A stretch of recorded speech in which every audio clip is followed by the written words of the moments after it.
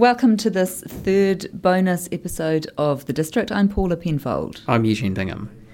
You know, sometimes we have a little bit of a laugh amongst ourselves at Stuff Circuit that we are actually old crimes are us, because for some reason we often seem to gravitate towards, you know, old crimes, unsolved crimes and miscarriages of justice. And the one that we want to tell you about in today's bonus episode is not actually directly connected with the Crewe homicide case, but it's one, Eugene, that you are particularly intrigued by. I just find its echoes of what happened in the Crewe murder are quite spooky. Right.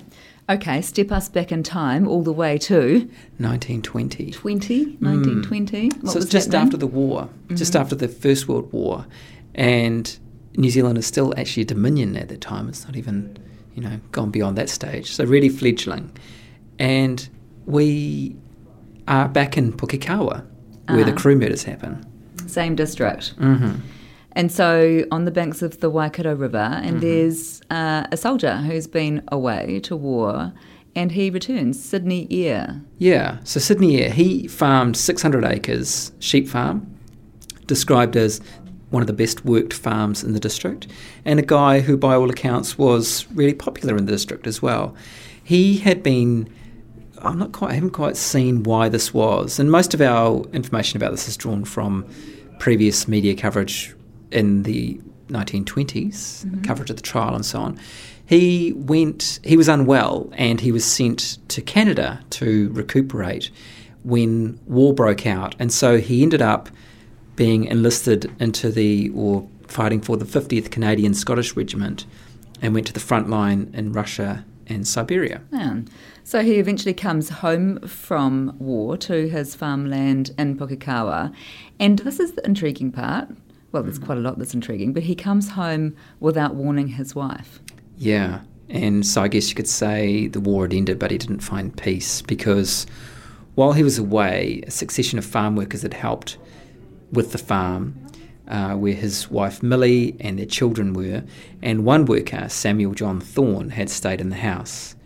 I can see where this is going. Yeah, that went there. So one night, one of the Eyre sons, suspicious about what was going on, watched through a crack in his bedroom door, and he saw his mother and Samuel Thorne engaging in, and I love this phrase, what he called improper relations. The old improper relations. So Millie Eyre did actually later confess that there had been a relationship with Samuel Thorne, but she insisted that it was over by the time her husband had returned. But obviously things were a bit tense. Yeah, and, this was wartime, and Sydney Eyre had been away for a long time and so on. So I guess we need to remember that context. But the struggles of soldiers reintegrating into home life after conflict is, a pretty old story.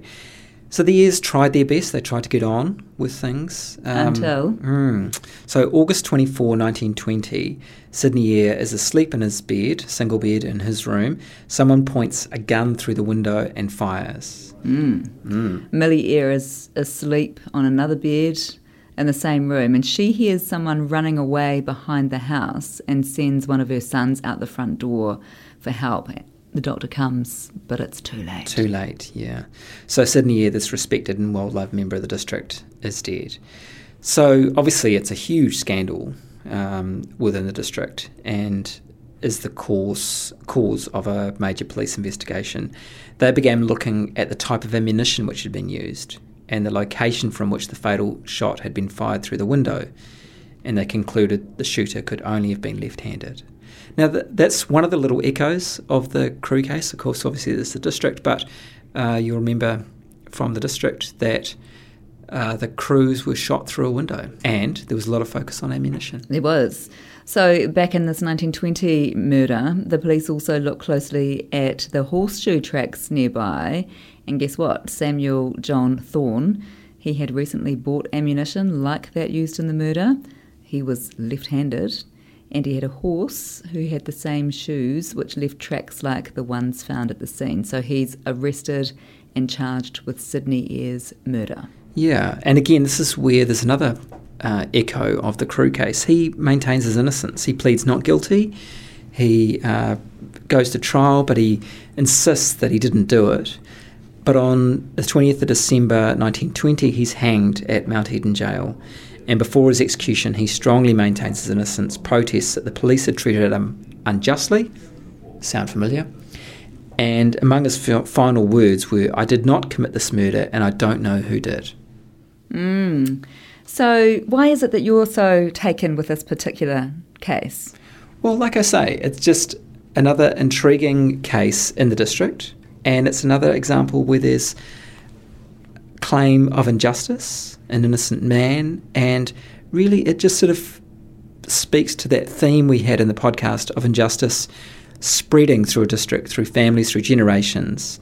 And, half a century on from that initial tragedy, the murder of Sydney Eyre, there's another murder in the district, which, remember Margaret Stuckey, Buster's wife, Dez's and Arthur's sister. Yeah, she talked about that curse that she felt in the district.